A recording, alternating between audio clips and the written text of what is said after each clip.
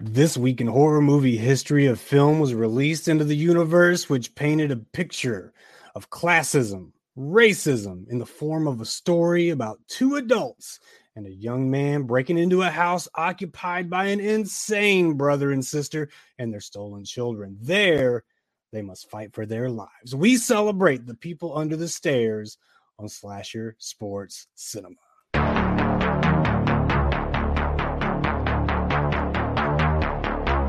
They will say that I have shed innocent blood. What's blood for, if not for shedding? I'm my number one fan. We all go a little mad sometimes. God, it knows I'm here.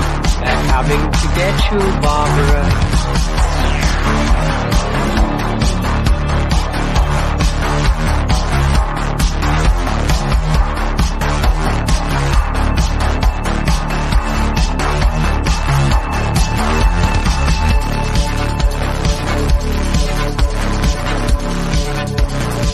You're listening to the Slasher Sports Show with Billy Graves.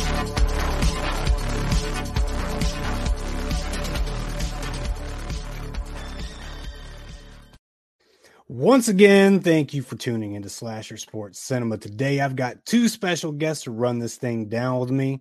First, you know we're from Slasher Sports and the Slasher Sports Productions, Suki's Honeydew Project. Please welcome Suki Suburbia. Hey, y'all, it's Suki. Indeed, it is. You know, I know you gave this film a good once over before we came on here, but how long had it been since you saw The People Under the Stairs? I know it's not your first view. No, gosh, I guess I was like 11, maybe. I want to say 11. That was the last time. This movie wasn't out when you were 11, so Yeah, it was. Wasn't it? I'm doing my math. Let's see. You know what? Mind your business. It's been a while, and I might have seen it on a weekend, but it's been a while since I paid attention. That's the point. Okay, it's been a minute. See, I didn't want you to throw a number on it. I just wanted. It's been a minute. It's been a minute. Okay, I can buy that. So second guest, you're gonna know this guy from the New York comedy club scene. Please welcome the hilarious, my good friend James Alexander. What up? What's going on? I wish you would have chosen a better wardrobe for this show. You know what? Now, this lets you know I'm die hard because we died hard. You know what I mean? We went out like suckers, but I'm still repping. We went out like some rubber duck scrubs, but here I am. You know what I mean? Listen, you made the playoffs. We didn't even sniff the playoffs, so props to you. Had a hell of a season. Fun. You know what? That was a fun sweep. It wasn't a fun sweep. I don't know if there's a such thing. Exactly. It was trash. Not to start any kind of mess too early in the show, but James just happens to be a Dallas Cowboys fan too. Why? Why would you? Why? You know what? Hold on. People always say that like it's been fun for me. Okay. You understand? People are like, oh, I see. There are choices. There are choices. No. You stand up in the morning, you wake up, and you decided this is what you want to do with yourself. The problem is, right? I was born in Texas, and I left all of Texas behind me except that. That was the one thing that just stuck. So during the 90s, it was fun. It was a great time. It just followed you like a hemorrhoid. I thought this is gonna be my life. This is gonna be it. Okay, I didn't know. I didn't know. Because we were a year behind you. We won the Super Bowl in 91. You took 92 and 93. We thought we were on top of the world. Yeah, like right now, since 96, we're the franchise under the stairs. Oh, oh man. Perfect segue. Oh, that was awesome. It was a perfect segue. Oh my God. Well, when I saw The People Under the Stairs was celebrating this release date, it was the easiest decision to revisit it this week. I mean, there's just so much to talk about. I mean, there's so much more than meets the eye with this film. Well, here's the thing: I had never seen it, so I went in Friday night, like seeing it raw for the first time. So when I tell you, I was laughing and then shocked, and then laughing, and then like, wow, there was a lot I didn't know about this. There was a lot I didn't know about. But you remember the movie? You just never. Oh, no, I remember when it came out. Yeah. But I was just like, you know what? I was like, whatever. You know what? The Cowboys were good. I was busy. I was doing stuff. You were doing stuff. Yeah. You were 11. How old were you? That's the problem. I'm so like this. When that movie came out, I was at work. That's all you need to know. Whoa. That's all you need to know. Whoa. I had to work that weekend, so yeah. Well, Wes Craven wrote this film after reading a real-life news story about some burglars breaking into a home.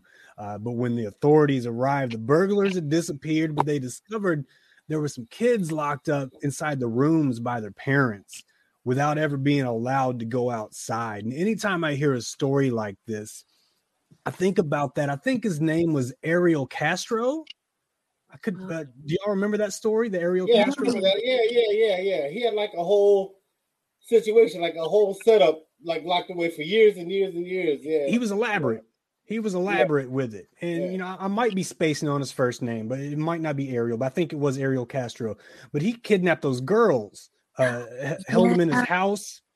Okay. Yes. Yeah. And it was not a secluded home. This wasn't like a country home. It was like right there, like a subdivision or, just in a line of homes. But he had these girls in his home. He'd violate them, get them pregnant, beat them till they miscarried. Evil shit. Yeah, the evilest shit. It was dark. Yeah. Very dark. Now, I don't know if any of the girls ever actually had any of the babies. They may have, but I mean, it was found out that he kidnapped these girls for like a decade or worse. All right. Well, while he had them locked up, sometimes he'd leave the house, but he wouldn't completely lock the house up. He'd leave something unlocked or unfastened, and if they tried to escape, he'd beat them up. Now, had either of you seen the film The Black Phone? It's a pretty new film. No. I think I was supposed to see it. You were supposed to see it. We had this conversation. We never did do it. You must have had to work that weekend too. But I can't help but think about the film The Black Phone. It's basically about child abductions, and and that's what this is, because Amanda Berry was the girl that one of the girls he kidnapped, the one that escaped eventually and brought it to light. And she didn't just escape, she had some help, but she was 17 when Castro got her. But in The Black Phone, the Ethan Hawke character, he would leave the door open to this basic glorified cellar. He'd leave it unlocked, and if the kid tried to get out, the beatings would be exponentially worse. Or actually, he would tell the kids he wasn't going to hurt them at all. But if they tried to escape, he'd go back on that word, and it'd be bad. Straight sadist. It was just absolutely. Yeah. Absolutely. And I thought about that every time. I want to watch that. You want me to watch that? Well, yeah. You remember back in the 80s, maybe it was the 80s, maybe it was the early 90s, the catchphrase, it's 10 p.m. Do you know where your children are? Yes, I say that all the time. Now that happened. I'm sure you do. Fear factor over here. I'm going to tell you, I hate to show my age a little bit, but here's why that happened in the 80s and 90s. Because I was a kid in the 70s. And I'll be honest, we was losing 2 or 3 a week. Would children? Kids was getting kidnapped. Where were they going? It was back in the days when it was literally the van would pull up and the whole thing, don't take candy from strangers. Yeah. That happened because of the 70s and early 80s. Yeah. Like I know I went to 2 different schools where kids were just missing. Like it was a problem. Oh my God. It was some shit that really used to happen like with regularity. So so we get home late, and that's why we used to get our ass beat. Because that was the whole thing. Oh, you just want to get taken. Oh, how did I know you weren't kidnapped? Like that was the whole thing. And I was like, well, and I was being honest. I was like, if you had a choice to kidnap, you're not gonna pick me first. Well, how you know that? What do you know? Because I was bigger than all the other kids. You're gonna go for somebody you can get in the van, with a little bit of swiftness. Yeah. Get the seatbelt on them. Yeah, I wasn't gonna be an easy take. Did you ever watch Unsolved Mysteries? Oh yes. Right? I don't know how many times I saw Robert Stack walk out of that fog in that trench coat, giving you the details of your life. Okay, but I grew up on base, right? Me and my friends would think that the people got on base. I don't know how we thought they would get on base. Like, yo, there he is right there. We would trail people on our bikes. How did they get on base? How did they get past all of the military to us right there? I don't know, but we would document their dresses and everything. But if you think about it, if you look at something like Stranger Things, that's how we thought. That's how kids think. Like it can happen. Anything can happen. It can happen. It can happen. Yeah. Did you look at my? Did you see this? Can you see it? No, yeah, I see it now, but I didn't see it. That's funny. Yeah. Had those braids covering it. That's Yeah. Trying to show out. That's what you do, but it's all right. So this film, The People Under the Stairs, was directed by Wes Craven. You know, we know him from A Nightmare on Elm Street, Scream, lesser known, or at least less remembered, Vampire in Brooklyn, which is one of my very favorites. Low-key favorite Eddie Murphy flick. He did Shocker and The Hills Have Eyes.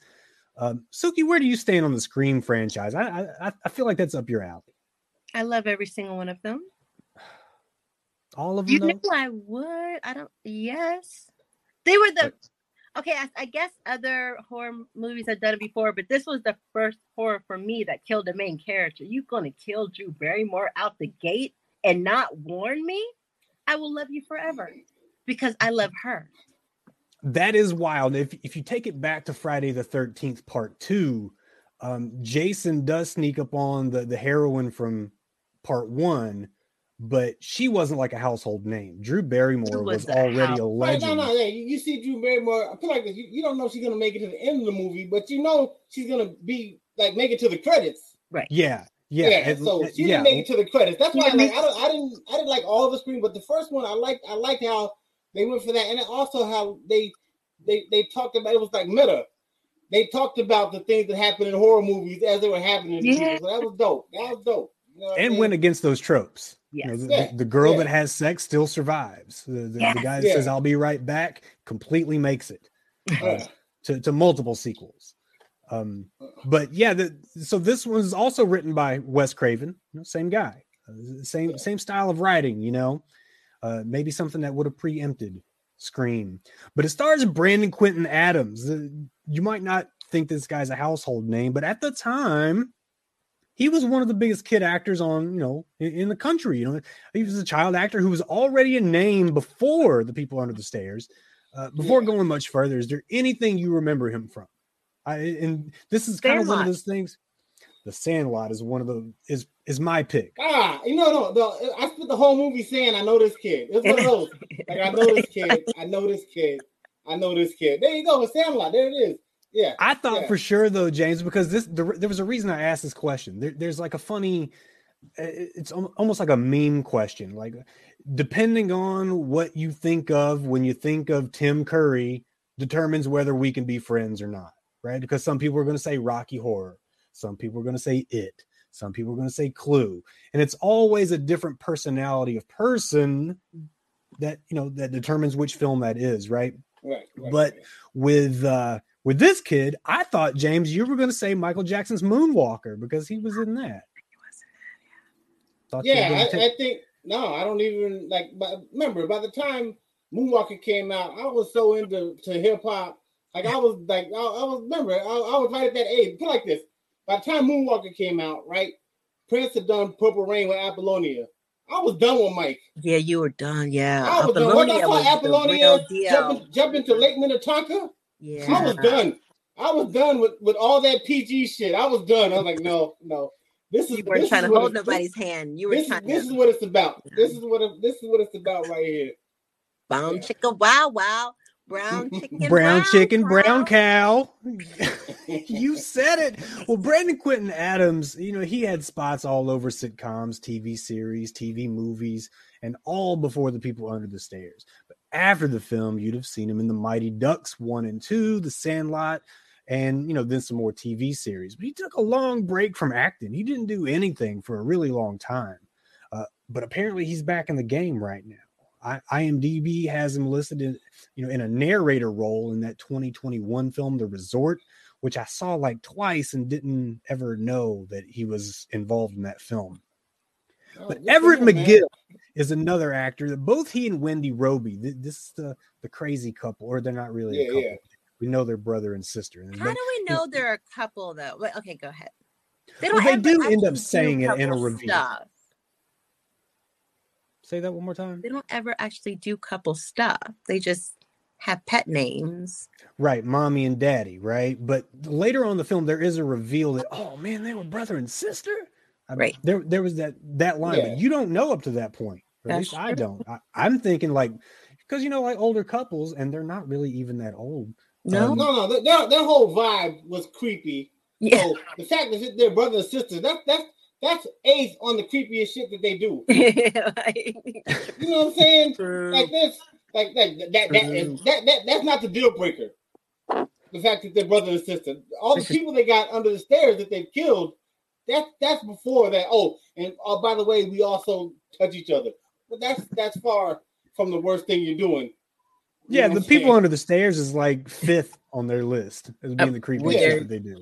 Yeah, I mean, robbing from the hood, they're doing a lot.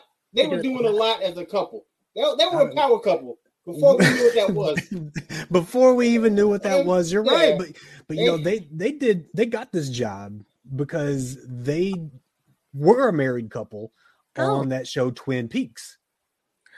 And I guess so that was a whole thing for, especially like with Everett McGill. The guy, I went back and I was like, man, I did not remember this guy being this wild, singing up against the wall and dancing out in the living room. I got him. Weirdest dude in the flick, but I couldn't help but love the effort put in by Everett McGill. Dude's fucking nuts though. Here's what got to me, right? By the end of the movie, I kept saying he reminds me of somebody, right? You know who he reminds me of is David Byrne from Talking Heads. Yeah. Because by the end of the movie, every time they showed him on the screen, in my head, I was like, and you may ask yourself, where is your beautiful wife? I was like, he reminded me of the Talking Heads dude. That's a great video. That's the classic. It's a classic. Yeah. I don't think we have to give Ving Rhames any kind of special intro, but he's the guy that says, and maybe the president will make me secretary of pussy. Oh, I wrote that down. That was one of the quotes I wrote down. That's why when you said Wes Craven wrote it, I was like, did he write all of it? No. That seems like an improv. That seems like if Wes Craven wrote that, if you put that pen to paper and wrote that, then good for him. And I think Ving brought his own clothes to the set because ain't no way. There's no way they had that coffee hat ready for nobody. Yeah, skinny Ving was something. And you know what? He had another line too. Right after that, when he asked Fool, he said, "How old are you?" He said 13. My man said 13. Too old for titties, too young for pussy. and I was like, first of all, what kind of 13-year-old was Leroy? Because I remember being 13, and I was far from too old for titties. Like when I was 13, that was still a number one goal. Like that was not it. that. Like, I don't think he's not talking about that kind. I think he's talking about the mama, isn't he? Like maybe you're too old to be on your mama. No, I think he was trying to say. No, I think he was maybe. You know what? That makes more sense. All right, good. Because I was like, because I was starting to feel bad about myself. I was like, you're too old to be on hanging on your mama. Okay, no, man, thank you. Because I was like, well, other 13-year-olds, were all my friends out there getting titty? It's all you wanted. And I was like, you down a dark path, did it? And I'll be honest, it's still like number 8 on my list. It's still a goal that I'm trying to achieve. But when I heard that line, I was like, damn, it's got a 13-year-old. What's going on in the streets? But I get it now, though. Thank you. That makes now the line makes now. I think that Wes Craven might have wrote that because that sounds like something. That sounds like something people might have said. That sounds like something to put you in your place. Makes all kinds of sense now. Oh my God. No, because I have a joke about that. I thought about this, and Billy, as a father of 2 sons, you can co-sign. There's nothing more worthless than a 13-year-old boy. Oh man, you said they're worthless. They're worthless. They can't get a job, but they eat like they got a job. It takes a war pension to feed them.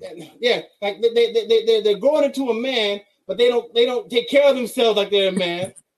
it's awkward. 13-year-old is useless. We don't contribute nothing. And I thought back to when I was 13. I'm like, yeah, no, we're right at that. It's an awkward age because we contribute nothing. All we do is take.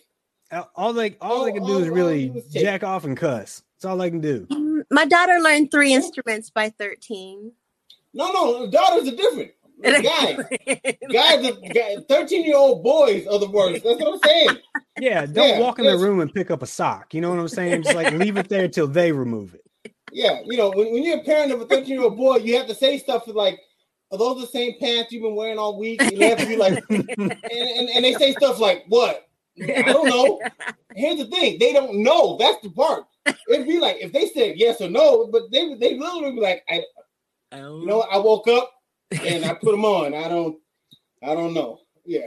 Well, Skinny Ving was a problem, James. You said it, man. The first time I remember seeing Ving Rhames had to be in Pulp Fiction. He had spots in TV roles, but wasn't he Don King also? Let me tell you something. He was Don King. That was a terrible role. When the quarantine first started, right, I got into Miami Vice. And you watch Miami Vice just for the guest stars. Everybody who was anybody at some point was on Miami Vice. And Ving was a young drug dealer in Miami Vice. You could tell that he was just coming up. And there's so many actors. If you look it up, I think there's somebody put a video of actors and actresses that came up in Miami Vice. But he was one of those. So I remember him as that guy, but I didn't. Yeah, but it wasn't until Pulp Fiction where he was Ving Rhames. Yeah, because then it was like, okay, who this guy is? This guy is he's not just a character actor. This dude is a problem. Well, he had that Don King role. I believe it was Only in America. Yeah. That was after though. That was after Pulp Fiction. That's when was after Pulp Fiction. Yeah. But that's where I saw him in his first lead role. Okay. Yeah. Yeah. I mean, and he's not really even known for horror films. He's got like 13 to 15 horror credits though, but he plays this huge role. Wasn't he in one of the Living Deads? Wasn't he in one of those? He was, and that is a top 3 zombie film for me all time. Dawn of the Dead. That was dope. That was good. I watched that one like over the last year, and it was different. It was a different kind of Living Dead or of the Dead film. You had zombies that were running like Daryl Green out there. Anytime you have fast zombies, game changer. Completely changed the game, and no other film did it before that. Yeah. All that. Oh, we can sneak by them. No, you ain't sneaking by. You ain't sneaking by these fast zombies. No. So we've also got a young AJ Langer. She had the line, "Sometimes in is out." I don't know what the hell she was talking about, but sometimes in is out. Kelly Jo Minter. Okay, first of all, let me just say right now, Kelly Jo Minter is the hammer of this. I knew film. you was about to say something. I can tell you didn't know shit, James. No. But by the way you took that pause, that was that guy. Yeah, that was that guy. Be like, I'm listen. I'm about to say something, and I stand on it. Yep. And I stand on it on everything. You've been on too many of my shows, James. But no, I saw it when I looked up the cast. I saw season stuff later on that I saw. But yeah. I don't know when she was in Nightmare compared to this one. I don't know where that falls in the timeline. Nightmare on Elm Street. I can't remember. Maybe it was 3, 4. But she had the line, "Damn, she knocked that bitch cold." That's the only thing. She didn't really do much else in this film except be there as the older. She was the one at the beginning of the film doing the tarot reading. Yeah. So that's how you know her. Exactly. We've got Bill Cobbs. He's the one that said that brother and sister act you mess with are evil, plain and simple. New Jack City. That was New Jack City, man. New Jack City. He took out Nino. Yeah. The other way. Can we go back? Sometimes out is in what's my girl's name? AJ Langer. So she was in My So-Called Life, which is a pivotal show of my whole entire teenage years. I would just like to point that out. And now I think she's married to like an earl or a duke of like a Windsor. Okay, I thought you were talking about like just a dude that hangs around a liquor store. Like you know that. Because I thought I was like, you know what? Suki likes earls. She was like, now she's married to an earl. Like, oh really? Not a choice. So maybe a Billy's got a chance, or Jimmy got a chance.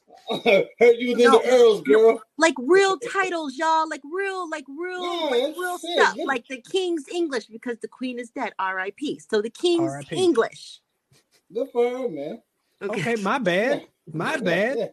We've also got Sean Whalen, who plays Roach, and Roach doesn't really have any other lines in this thing besides mumbling because they cut out his fucking tongue. He saved the show. But you know what, though? Of all the people on the stairs, he's the only one that you remember. He's the only one that I really could pick out today in a lineup. I'll be because you know why he's been in a lot of commercials. Like he's been in a lot of stuff. But here's the thing. For the title of People Under the Stairs, I really thought I'd see more of them. Mm-hmm. It was really about Fool's Odyssey to get out, because they were like the byproduct. I was like, they're really not going to give. They didn't really get much. They didn't get much. They were there, and you knew it. And they were at face value. I'll agree, James. At face value, what the People Under the Stairs at face value are they don't get a lot of time. However, I believe the overarching idea is that Fool and Leroy, they are also the people under the stairs, underprivileged, unnoticed, the people who fall between the cracks. You know what I'm saying? Oh no, I get it on a metaphorical level. Oh yeah, but we didn't see too many pale ass dudes with perfectly cut hair somehow. But you know what though? It's also back in those movies like that, it could have been a budget thing. Could have been they probably couldn't spend the amount of money to make that whole vibe come alive. You know how things happen in movies. Like, okay, well, that's kind of funny. Yeah, like it might have came out cheesy, and they're like, we can't. People will laugh. We only got 2 hours for makeup. We only got enough makeup for 8 of you dudes to fit the budget because we had to pay Ving Rhames. He got shit. And like some of the people might have been family members. You know how they do it in those kind of movies. Anybody can be back there. Yeah. The tagline to this film is, in every neighborhood, there's one house that adults whisper about and children cross the street to avoid. Now, I feel like this is probably too real a tagline. It probably holds true for a lot of people. We had one. When I was going to ask that. Yeah, I was going to ask that because I didn't have it. Yep. Well, tell me about it. What was the one house? Well, here's the thing. Here's why we made that the haunted house. Because it was just old. That's it. We lived in a development, right? And I guess it was like one holdover that didn't want to give up his old house. So we had all these little, cheap starter homes in this one house that had probably been there 100 years. And we were just, and that looked like all the houses that we were scared of in movies. Huh? So, yeah. And they didn't have kids. So if they were kids, then but there were no kids there. So you know what? You have no kids. You have a house that's different. You're haunted. And your witches and your warlocks and your demons, and this is like when Exorcist was coming out and the Omen was coming out. So devil worship was huge. But before Friday the 13th, that was it. It was all about Satan. Like it wasn't about serial killers. Back before Friday the 13th, we were all just thinking about that's Satan's house. Like that's demons. It was all about demons. He chose this neighborhood. Yeah, it was funny. It's like, he could have been anywhere, but he came to this little block of lower middle class people because this is where he's gonna make his move. All the self-importance in the world, everybody suffers from it, man. Yeah. But there was a room in my step grandma's house that we weren't supposed to go, but there was like a mythical old lady up there allegedly, not a house. Suki, you have one of those in your? Well, I mean, you've been to. I guess you didn't have one of those on the military base. Don't make fun of me. No, we did not have one of those on the military base. No, but I grew up in Hawaii. There's a lot of stories about their deities, and so there's a lot of there's a lot of scary stories about being on the beach at night. So we had that kind of stuff going on. Okay, well, hey, that's unique though. I mean, I had the room in the attic. James had the whole house. You had the beach. I mean, we're not all built the same, Thank you. I had a hard life. It was a hard life. I didn't know there was a thing.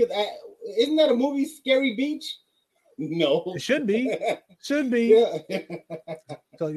So there are stories. Okay, there are stories about the gods and goddesses, and I'm not going to get into them, but they do freak you out if you're a kid. You worry about it. They tell you like every spot on the island somebody has died, so you'll just be standing there like, you think someone died right here? You think someone died here because war, whatever. I forgot. No, that was the big thing. Anytime there was somebody died here, could have died there, then that was it. That was like, you think someone died here? Hell no. Yeah. Well, we have a different kind of cold open in this film. First of all, this film's rated R for violence and terror, and that's probably due to the cannibalism because there's not a whole lot more in this film. His daughter is locked up with her hands, and he starts grabbing himself, which was very rated. I did forget about that scene. Like, that was the R. Yeah, that could definitely be it. But I mean, you have like bodies split open and all that. And I did not remember it being that gory. I thought a lot of the horror was metaphorical in this one until I rewatched. And I thought, okay. And that scene that you're talking about, that's really the only instance in the film that refers to that. Maybe they thought it was enough. Yeah, it was enough for me. Well, no, I mean, I could see like if I was a 12-year-old kid, I wouldn't want to see that movie. Yeah. It was demographic. Yeah, it was too much. It was a lot going on. Yeah, and like even that asshole dog. And normally the dogs or whatever, the animals, whatever, that dog is like they spend more money on making that dog an asshole than the people on the stairs. Because I never watched a movie where I was like, this fucking dog, man. This goddamn dog. Like, oh my god! Every time it would get quiet and here comes this asshole dog. Here comes this asshole dog. I guess they had to do that because when the dog got it, you had to be like, good. Right. You were not good. Right. Yeah. It's the one time. It's the one time. There's an actual website called Did the Dog Die? And it's not based on just pet. It's named after that situation where like a lot of people don't want to watch. They get triggered from pets, getting killed or whatever. But the website is basically a trigger warning type website. Oh. So if you're ever worried about a film and not sure if it's gonna be up your alley, or if you don't want to, if you worry about things like rape scenes, you worry about kids getting killed, you worry about pets getting killed, you go to didthedogdie.com and it's going to tell you. It's going to spoil that part for you. See, I didn't know that, but it's also like it doesn't let people come into it on their own because, like I said, like if you saw that and didn't know how much of a dickhead that dog was, you wouldn't watch it. You'd understand after you saw it, though. Oh, when that dog finally got it, I was like, hey, finally. Asshole. Even my daughter was cheering. Exactly. Like if that dog was a coworker, you wouldn't take him out for drinks. He was just an asshole. It was just an asshole dog. So we have a different kind of cold open in this film. It's a tarot reading. This is what we were talking about earlier. And he gave a little preview of what's ahead for our lead man. His name's Fool. Nickname Poindexter. That's how I knew Wes Craven wrote it too. So, excuse me. When I heard that Poindexter, I was like, I don't care what kind of black household you grew up in. I don't care if your parents were both astronauts and physics and scientists. No way you are naming a black child Poindexter. Well, but you will give him a nickname. They did call him Dex. Oh yeah, no, but it would be Dexter. There's no black Poindexter. I'll look it up and I'll see if I can find one. Or Dex or Dexter. I think the mom called him Dexter. Somebody else may have called him something. Yeah. But yeah, you're right though. There's going to be a nickname. They're not going to call him Poindexter. But not because I wrote that down like Poindexter. What was the kid's name on Bebe's Kids? Remember when they got surrounded by the white kids and there was the redheaded kid that was hopping up and down? He's like, my name is, I think it's Winthrop. Never mind. Yeah. Forget me. Forget what I'm saying. So fool, we're calling you Opie. But yeah, this is a preview of what's going to happen for Fool. And I really think though that tarot reading wasn't just for Fool. Okay, this is maybe me overanalyzing this like I do, but I think this tarot reading may have been for the movie-going audience, almost as if to say these preconceived notions aren't your fault unless you leave here with the same preconceived notions. And those notions surround classism, racism, and all the bad isms you can think of. You get that from the opening, or am I just talking out my ass? Well, I did not. Oh no, I didn't even break the open down. I was like, let's get this happening. I was like, let's get to something. So yeah, I didn't even take it in like that, but it makes sense. Well, that's Craven though. He's always been socially aware, a little bit more, ahead of his time than maybe some others. He's always had that social awareness. But either way, Fool's mom is on what looks like her deathbed, and they can't make rent. While on the other side of the tracks, we see the couple, feasting on the biggest rack of ribs I've ever seen. I couldn't tell if it was human. Yeah, and he's spitting out buckshot like they're watermelon seeds. What's your take on the setting here? The dichotomy of the two families. Oh, it was kind of on the nose. It was literally like, okay, here's the worst, and on the other side, here's the gluttonous side. But that's in life. There's always, like there's somebody who would be envious of the meals you had today. You know what I mean? So that was like, all right, yes. I feel like this. I've had ribs before. And I'm pretty sure somebody would be like, damn, James had ribs. That's crazy. That's crazy. He had ribs, yo. Like, yeah, some people have it rough and some people don't. But that's always been the world. See, I saw two house poor homes. Because the house has a lot of old furniture, but it was very dusty and nothing was really up to date. And maybe they had it because everything else was tied up in all their investments, but it wasn't very showy. It was just very classic because it was passed down. So they were very house poor. Both homes were house poor, but one was doing something about it by trying to flip their neighborhood. Yeah. Ving had that line too. I guess I should say Leroy had that line where he said, looks like rich folks got rats too. Yeah. Did he not? Yeah. I mean, these details aren't just small fillers, though. I think there's a line in there about like if a tenant's 3 days late, they have to pay triple the rent or something like that. And that's not going to happen. So the landlords are just waiting for the green light to be able to evict. They're going to demolish the place, sell it for office space, and that'll be the end of that, right? But not only that, they own a liquor store. Well, we know this kind of early on. They own a liquor store and the apartment building. So they're out there taking advantage of the poor and then feeding the easiest vice that there is. Now I remember why it was rated R. You remember old dude, McGill, he dropped the hard R. Yeah, he did. Yeah, he did. And there was only one black dude who robbed the place. I was like, there was only one black. He was talking to sister. He was like, yeah, niggas robbed the store. I was like, shit. Dropped it. Oh, and I said, okay. Did he say A or ER? Because it did sound like it was an A a little bit, but it was a hard. It was a hard. Because I had to stop. I was like, okay, no, and that kind of set the tone. Like, okay, but right. It was only one black guy. Because what's the white guy? Which I was like, what does that mean? It was just so that was weird. But back then, there were people that I think it let you show like this is who you're dealing with. So yeah. Before you even saw all the other crazy shit, you knew there was something off about him. You didn't know how off. But when I heard that line, I was like, okay, wow.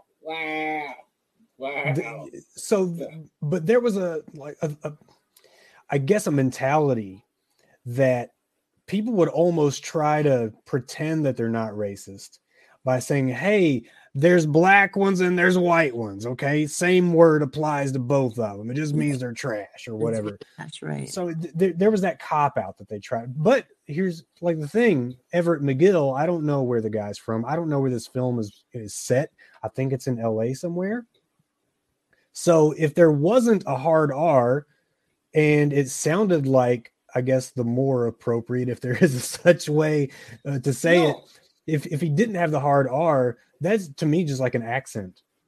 No, here's the thing. I will say this. The reason why I wasn't mad at it, I appreciated it because I'm furious. The thing. But no, here's the thing. Right now, 8:52 p.m., somebody is saying the hard R right now. Right? They just learned. Call of Duty. They just learned. Yeah, not to show their face, not to make sure that they can be attributed to them. But it didn't disappear just because people realized you can't get caught saying it. Yeah. So let's not pretend. People want to pretend like, oh well, you know what? Back in those days, people said that. It's being said, and it's probably being said more in the last 10 years than it was the 10 years before that. So I'm gonna say it right after we end this broadcast. Oh Lord! Oh my God! Why do you want to be so difficult? Are you gonna be like, playing Call of Duty? I had a good time with those two. I hope they come back. Oh, that's foul. But you know, that's why I liked about it, because if anybody's gonna say it, it would be those two. Yeah. So it's a natural. It was a natural. That's how they talk. That's how they deal with each other. Yeah. The cops keep getting called to their house over and over again. No one does anything. They're getting cookies in the free. And how do you shoot? You know, you shoot in a neighborhood. The cops come. I thought the same shit. He blasted that shotgun 30 times. At least.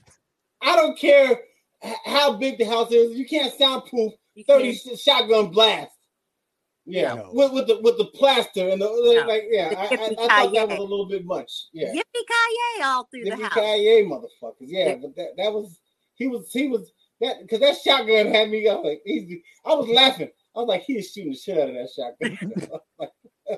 Well, they're sitting on a gold mine, and it's a gold mine Leroy Ving Rhames wants to exploit. We all know somebody like Leroy. Okay, the Ving Rhames character. He's always scheming. Always plotting on somebody. I don't know what Leroy's relationship is to the family. He may be, I really don't know. But he's found a treasure map, and as a bonus objective, the outcome really sticks it to the landlords of the family's apartment. So James, Suki, we all know a Leroy, do we not? Yeah. Oh, there's always a hustler. There's always the every day is a constant hustle, a constant come up. You know, I had an uncle who like it was always the edge. Always can we? Here's the problem though. A lot of times people like that, they'll exploit anybody. So it's not just external people. They'll do it to family. You know, like when you're in that hustle mentality, everybody's weak. Everybody's a victim. That's how they see the world. Is you know what? They're gonna get it from me. Somebody's gonna do it. There's no honor amongst thieves, right? No honor amongst thieves. And it's really apparent when, even Leroy doesn't trust his own partner, Spencer, right? Because he's been gone into the house. I guess we should talk about the scheme first. I don't want to get too far into Spencer, but the scheme is to steal some gold coins, which Leroy hangs over Fool's head, knowing he'll go along. He's got to save Mama. He's got to help pay the rent. So they send Fool in with the Boy Scout cookies, and I don't even know if that's a thing. I was laughing. He could have been like, "Would you like to contribute to my little league team?" Could have done anything. Yeah. See, for somebody who's such a skilled hustler, Leroy wasn't thinking. He didn't think that shit through. Yeah, but I just asked, like, when he showed up, she was running. Now, was she afraid of kids? And when the guy shows up, she was all pleasant. Is it because it was an adult? It was an adult in a uniform, and it wasn't black. All of this stuff, all of this shit. You said I was not. Okay, yeah. The beautiful thing about this film, guys, and I mean this wholeheartedly, you can look at so many angles of this, and it's going to mean something completely different to you, to me, and they're all valid. Every one of them are valid because I think they are. That's why I went out of my way to say both classism and racism, because that's what this is. They look down on poor people, they look down on black people, and a lot of the times in this scenario, they're the same people, right? Because I will say, unless I'm wrong, none of the people under the stairs were black, so I give them that. Well, yeah, because they were all supposed to be kids, right? But they were like, I just thought about it now. Like, if I'm looking at all they were all pretty powdery white by that time. They hadn't seen the sun, but I didn't see any. Your classism, it rings true. They were all the boys that got thrown away. Yeah, they wanted people that nobody would look for. That that's That's probably valid. But they send Fool in with those Boy Scout cookies. That doesn't fly. So they go with the "I'm from the gas company" routine. And I keep thinking, and maybe I'm doing that thing again where I overthink. That Spencer gives himself away in the very beginning when he produces that ID card, and it says his eyes are green, but Spencer's eyes are brown. Anybody else catch that? No, I thought it was the ring. There's the ring too. They did do that pan on the ring. Yeah, for her to be like, no working man wears a ring like this to work.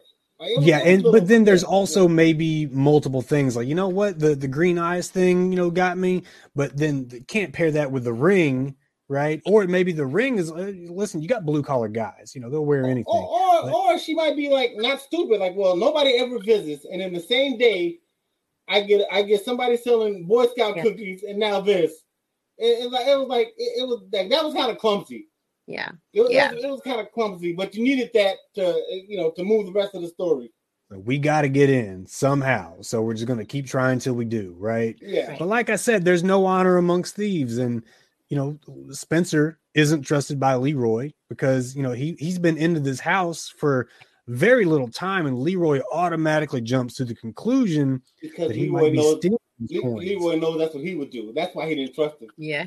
That's a fact. That is a fact. Leroy was like, you know what? If I was him and I had the gold and I could get out the back door, I'd do it. And another thing that really points at the desperation of the poor versus the comfortability of the rich, I guess, is sometimes it be your own people, right? So of course Leroy doesn't trust Spencer. Of course he doesn't. But to tell the truth, we might all pick up on different undertones in this film. Like I said, it's clear that Craven was playing on societal prejudices.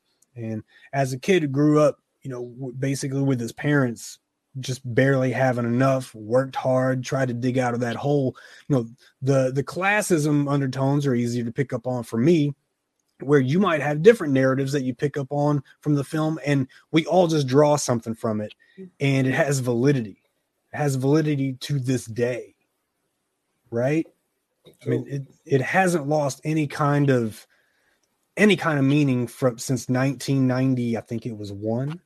I don't know if I actually wrote down the year that this was released. I was 11. Yeah, you said it was the 30th anniversary, right? I was 11.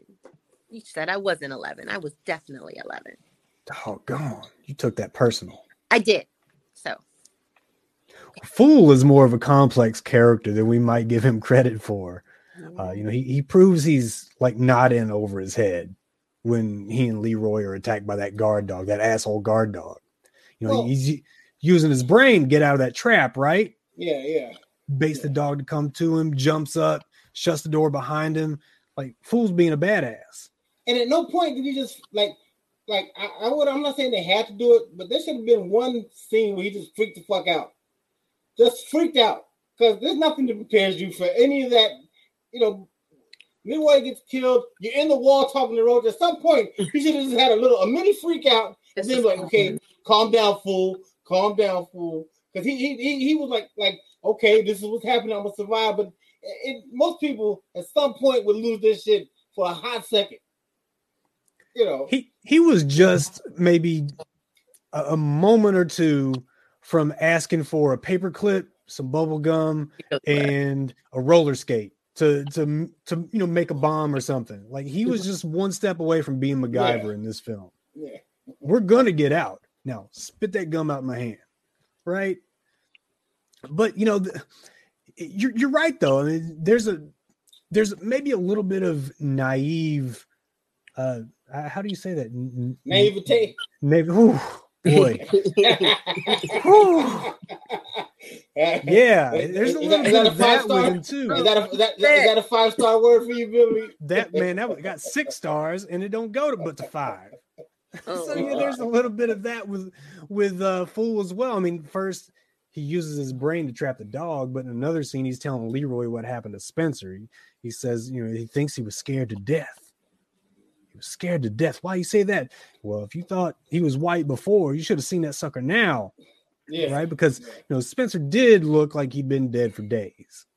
He was as pale as I But I do keep asking myself why they're running. Like Leroy is not undisputed Ving Rhames.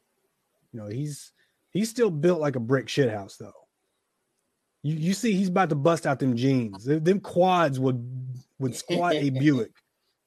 I'm here to tell you. And he would rock your body with those hooks, guaranteed. And he's running from this old lanky dude. I didn't really buy that part. That is one part that got me. Well, you know what? It's also, if you look at most people that that have ever done a home invasion, there's probably a universal reaction. Flight. People can't believe you're in their house. And that moment of shock is where you just take over and you do what you got to do. So the fight back, I can see the initial shit like it's almost like, I don't know if you remember this, Billy. You ever been talking shit? You ever been into a fight and then realize in the first minute you picked the wrong dude? A couple times. You know what I mean? Like you go in there. I remember I was big. I was the biggest kid. I was black. I remember this kid. I was talking shit, and he was like, "Not today, Alexander. Not today." And I was like, "What do you mean not today?" Next thing I know, I'm in a hammerlock, and I can't breathe. And my glasses fell off, and everybody's looking at me. And I realized, don't ever think it can't happen. So so I think that in Leroy's world, he was probably the Billy Badass every room he went into. So the first time some dude comes at you with a shotgun, you're not ready for it. Mm-hmm. That hasn't been your experience. Man, that got a lot more personal than I thought it was going to. No, right? But you know what? I can see. It's ego. I'm nobody better than me. Oh, this guy's different. Oh shit. First of all, he's not scared of a black guy in his house. Well, no, he welcomes it. They know the past stories. Yeah. They've heard the stories growing up about him. So they know, they know these people are weird. So he's got that too. You know what I'm saying? Yeah. There is a backstory that people just know that house is evil. So you're right. He's probably looking at it. Don't like weird stuff. Yeah. Yeah. Yeah, because I heard Jordan Peele say, listen, all that leather and what they had going on, that's white shit. We don't do that. Y'all don't do that. Jordan Peele, but Jordan Peele's mom's white. But the point is this: he knows both sides to it. That's how he recognizes it so quick. Point is that we don't do weird. I was a crime scene tech, right? We got to a call, and the lady said there was people in her house. Here we go. I have to tell a story. Said there was people in her house. I was clearing my throat. Did that sound like words? People in her house. Okay, so we get there. It's just a TV screen. She said, "There they go. They're in there." I don't do weird. I left. I don't do weird. You got to call somebody else for that. They're in the screen, the TV. Oh no! So even if she was right and there was a poltergeist moment, that's why Jordan Peele named his last movie No, because we don't do that shit. Yeah, you walked in, she said TV, and you said in your head, nope, that's it. Yeah, write me up, suspend me, fire me. Like that, because you weren't saying she was crazy. You were saying even if she's 100% right, I'm not gonna find out. I'm not gonna find out that shit happened. Now, when there was people, when there was real people with guns and stuff, I was ready. Right. But now that the people are here, you made a business decision. Like, you know what? A business decision. Yeah, somebody comes out of that TV. You know you're not gonna be the same. You don't want to be like, I'm not today. Thank you. Not today. What did Eddie Murphy say? He's like, listen, oh baby, this house is beautiful. You got some kids playing outside. We got a pool in the back. Get out. Too bad we can't stay, baby. That's it. There's no hesitation. No hesitation at all. But once Leroy was shot and killed by Everett McGill, I keep thinking I'm fucking up his name because there's another actor named Bruce McGill. That's a completely different person. But this is Everett McGill. I'm going to say Bruce in a minute. So don't hold it against me. But there's a dialogue. Yeah. There's a dialogue between Fool and the little girl who lives there named Alice. And this dialogue kind of lends validity to what we were talking about with the narratives of the film. Okay, Alice talks about how nobody gets out and that people have tried.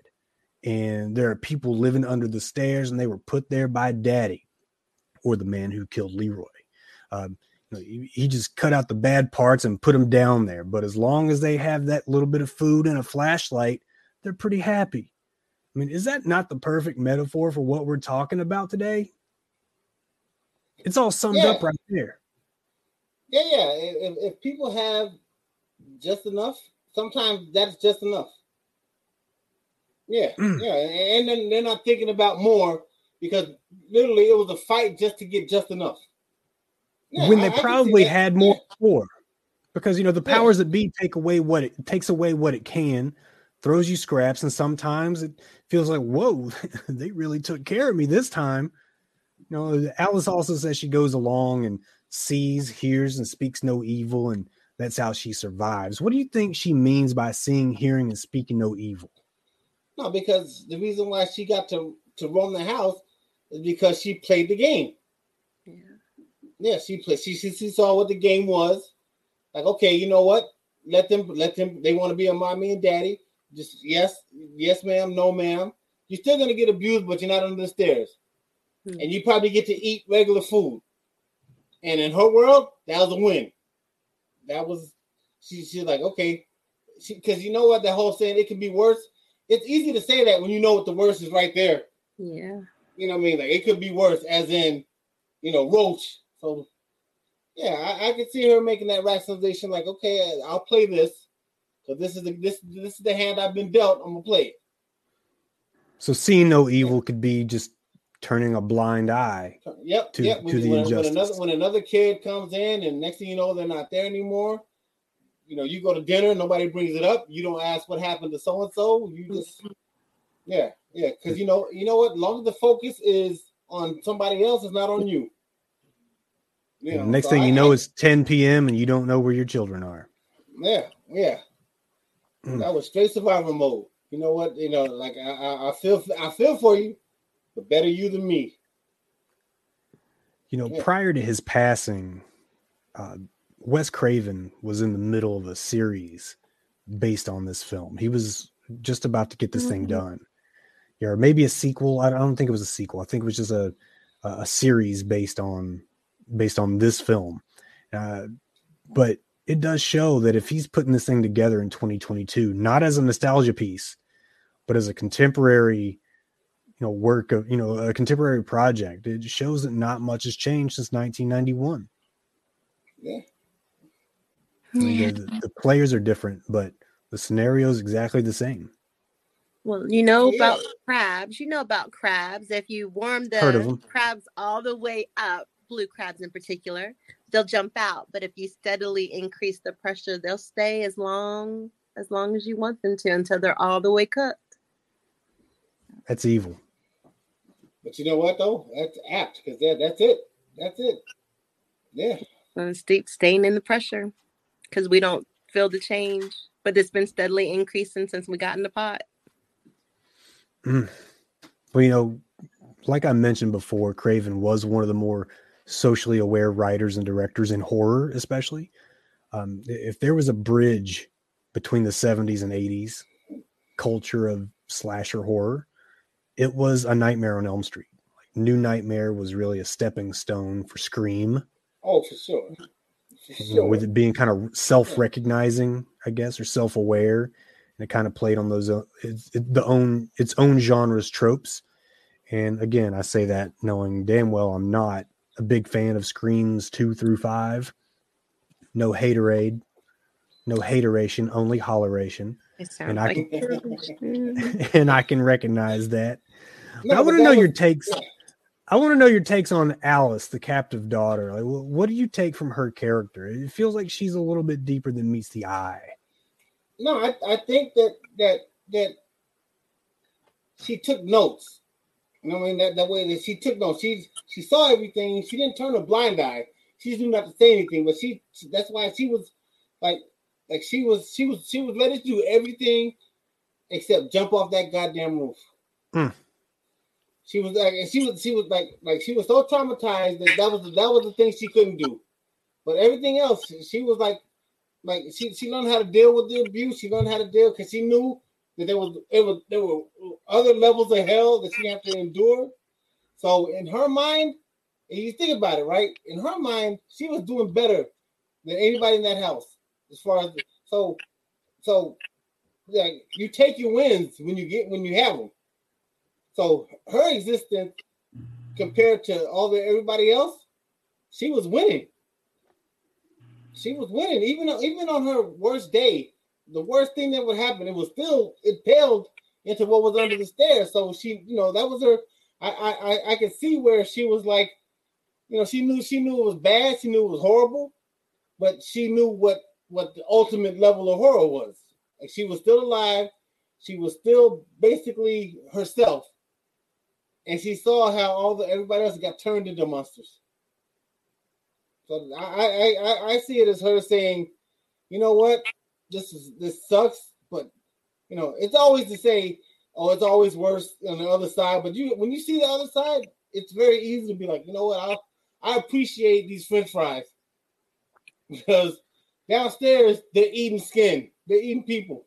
But she was also like an ally. She was an ally for Roach and with that doll and leading the boys. So she was trying to do she was trying to do her part without revealing, without getting herself in trouble. But yeah, it was that was a tough character. And I kind of think Alice represents the maybe not completely unaware audience, but she's the product of quote unquote mommy and daddy here. She's never seen anything but a white man or woman. She's told that defiant girls burn in hell. She's told to speak when spoken to. And there's that point you were talking about, James, where she doesn't even realize there's anything outside those walls. And an important thing from my perspective is she's punished for helping the people under the stairs. Don't we see that today still? Folks cast out of a community for simply associating with those of another. For sure. Yeah. Sure. She's afraid to leave the house with Fool, almost like a flat earther, afraid to travel too far off or they're going to fall off the edge. Right. She even tells him, I'm afraid. Flat earthers. That's you get on that YouTube channel. It's real. That's all I'm saying. It is. You're right. But Alice tells him, I'm afraid. I mean, they are afraid, that she backs away asking, what's out there? What's out there? And I'm sure that represents a good portion of the audience. Yeah. Wouldn't you think? Even if aware, there's levels of awareness. Maybe even wokeness, but I don't want to use that word because that's become ugly. But it should be noted that the rich in this film doesn't really represent someone who's simply money rich, right? I do think in today's world, everybody loves you while you're hustling or chasing the bag. But once you've got the bag, they start to hate you. It's a weird dichotomy. But the rich in this scenario is the oppressive. That much should be clear. And it was power rich. Power rich. It was power rich. Yeah, it was the power that they held over the house and over the community. Yeah, it was power. It wasn't showy. It wasn't showy. Yeah. The house was dusty. It wasn't the updated house. It wasn't a showy house. We hold all these. We hold. Here's what we hold in our hands. Mm-hmm. Everybody in this house and everybody who lives in buildings we own, we hold them and we use that power brutally. Because they were burning the firewood in the beginning. So like I'm saying, they're house poor. They're stuck too. But they're stuck and they can move pieces around, to make themselves not be so stuck. But it's these poor people that are kind of standing in the way. The two have correlation, not always causation, right? But near the end, when Alice finally faces Mommy and tells her to go to hell, Mommy cries out to Daddy that they've turned my little girl against me. Yeah. And that's just another example of the projection from the oppressor to the oppressed, right? We've beat that into the ground, I think. And I think there was she was thinking there's no way she would do this on her own. And I sure didn't do it. It's gotta be this outside influence that's been here for an hour and a half. Yeah. I think you're right. But just remember, when you're complaining that your films are too woke, Daddy, they've always been woke. You were just too slow to catch it. Yeah, true. So guys, talk me through your thoughts on the final scene where the people. Wait, hold on. Before we get to the final scene, I have to say this because I wrote this down too. Oh, all right. So he gets out, right? He gets the gold coins. He's able to the immediate danger to his family is over. Yes. Right. So he's got the gold coins. He survived. He saw the craziest shit he's ever gonna see. Right. And then he decides by himself to go back. Right. And when he went back, I swear to God, you know what I thought? I thought of what my grandfather used to say to me when I was a teenager.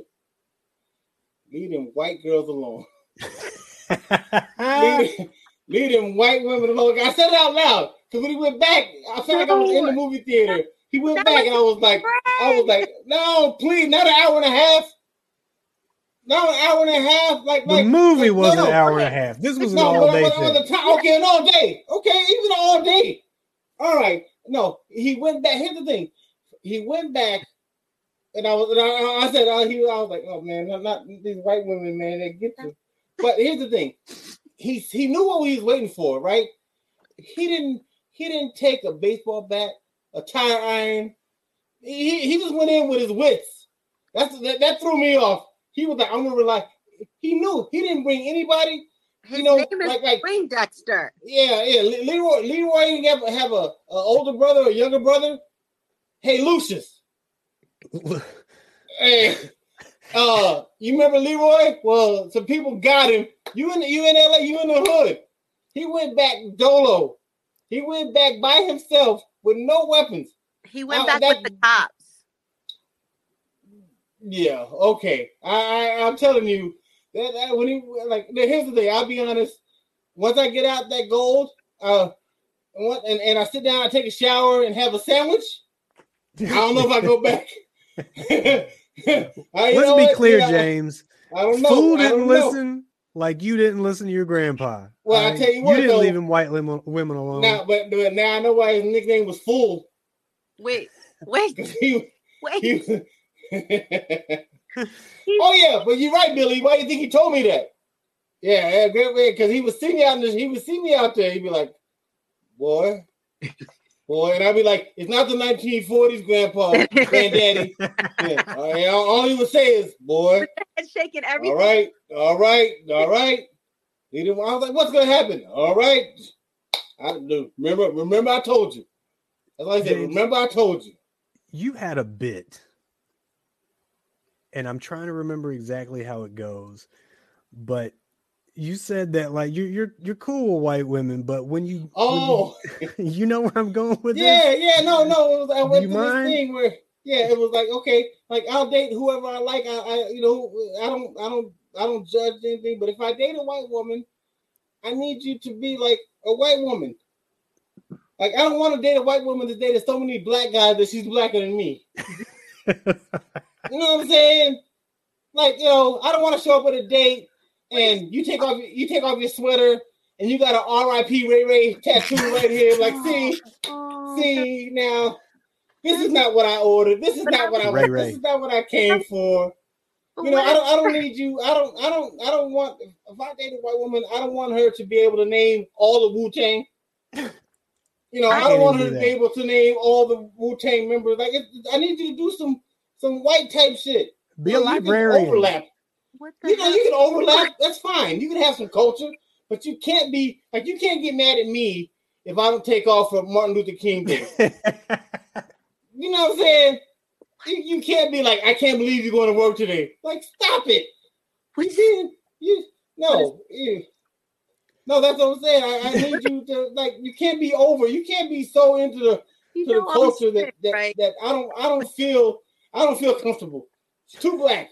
You're too black for me, man. It's too black for me. Yeah. Look, listen. Are you telling them that she can't wrap her hair at night? Is that what you're saying? I don't need Amanda in a bonnet. Stop it. You know what I mean? What I mean? Come on. Oh, see, you let him loose, and now this is where we are. And now I had to. No, he does it on his own. Because it was a phenomenon. I don't know if it's prevalent now, but there was a phenomenon in the 90s and 2000s where these white girls were steeped in the history. I threw the stick out in the yard. He started chasing the cars. You did it. Okay. It'd be the end of the night, and you'd be like, all right, good night. Assalamu alaikum. Come on, Stop man. it. Stop Come it. on now. Billy. I mean, peace be under you too, Queen, but still, it's too much. People under the My chest. that was hilarious. My chest. And now I will say Amanda in a bonnet every time I speak. Yeah, because that's, it's like, come on, it's yeah. Suki, please talk me through your final thoughts on the thoughts of the final scene where the people under the stairs are breaking out of the stairs and out of the walls. I love everybody. So you know what I thought was interesting is how you can still call the cops and they still don't do what they're supposed to do, but you're able to do what they're supposed to do because they're distracting the problem. I thought that was interesting. That was, and how a kid would know that, like, that was pretty wild. He used them as like a shield to get back. No, he used them like he knew that was gonna happen. Like that's the whole thing. Yeah, like that. Maybe what? I take it back. Maybe that was his weapon. Like, I said he didn't bring a weapon. He did. That was. You're right. He's like. I got. Yep. That is heavy. I couldn't have said it better. Could not have said it better. But I think this is one of the more important films for social commentary, and as important as Boys in the Hood as far as horror films go. It belongs on the same list as Night of the Living Dead and King Kong. As far as the same social commentary, and still holds up today. And still absolutely holds up today. I was thinking about Night of the Living Dead. It's kind of been widely interpreted as a clear statement of how Black people were viewed, treated in the 60s, before that, as well as drawing parallels to the murders of our heroes, icons, MLK, Malcolm X, but it was expressed just brilliantly by Elliot Stein. Elliot Stein said, the Night of the Living Dead shows the resourceful Black hero survives the zombies only to be killed by a redneck posse. Yeah. Right. And I'm glad the ending here what was a happy ending, right? We cheered we all cheered, but I was like, you can turn in that broken money to the treasury and they'll return you a full money. So if you got some broken money, return it to the treasury. Yeah. Blowing up the money doesn't really do, it's a symbol, but it's not still good. The best symbol. It's still good. Like blowing up the house is fine. You have to blow up the money. Yeah. I wish I could tell the cops that, my driver's license was a symbol when I forget it at home. You don't have a license. They had the stairs that turn to a ramp. You just sling that shit up there. You get a chain going, and be like, okay, let's get the money, and then we can blow up the house. But it was that money could have been out of there in 10 minutes tops. Yeah, because apparently the cops are going to show up anyway. Because there was a lot of shit that happened that would have raised an eyebrow of the neighbors. But Suki, it was dope. It was dope. Before we get out of here, tell everybody about your podcast, where we can find you on your socials. Oh, thank you. It's Suki's Honeydew Project, and I am on Instagram at Suki's Honeydew Project. I'm on Twitter at 80 Suburbia, and follow me, like me, comment, ask me some questions. That's it. James, I'm going to have all the links in the bio to this episode, but go ahead and tell everybody where they can find you on the socials. Yeah, you can find me on James Alexander 1 on Twitter and James 1 Alexander on Instagram. And I just be out here saying silly shit from time to time. From time to time. Time to time. I don't say much, but when I say it, it's gotta be silly for me to be like, all right, let me share this stupidity with the world, because it can't just stay up here. It cannot go there to die. It cannot go there to die. But y'all, this has been a fun chat. Two of my very good friends. Check that same episode bio for the Slasher Sports link tree, where you're going to find all our podcasts and socials, as well as a link to our merch site, We want to see you in your Slasher sports gear, especially with the winter coming up. You look good in the Slasher Cinema hoodie, I do believe. So as we ride off into the night, please go forth, and may we all drink the blood of our enemies from the skulls of their children.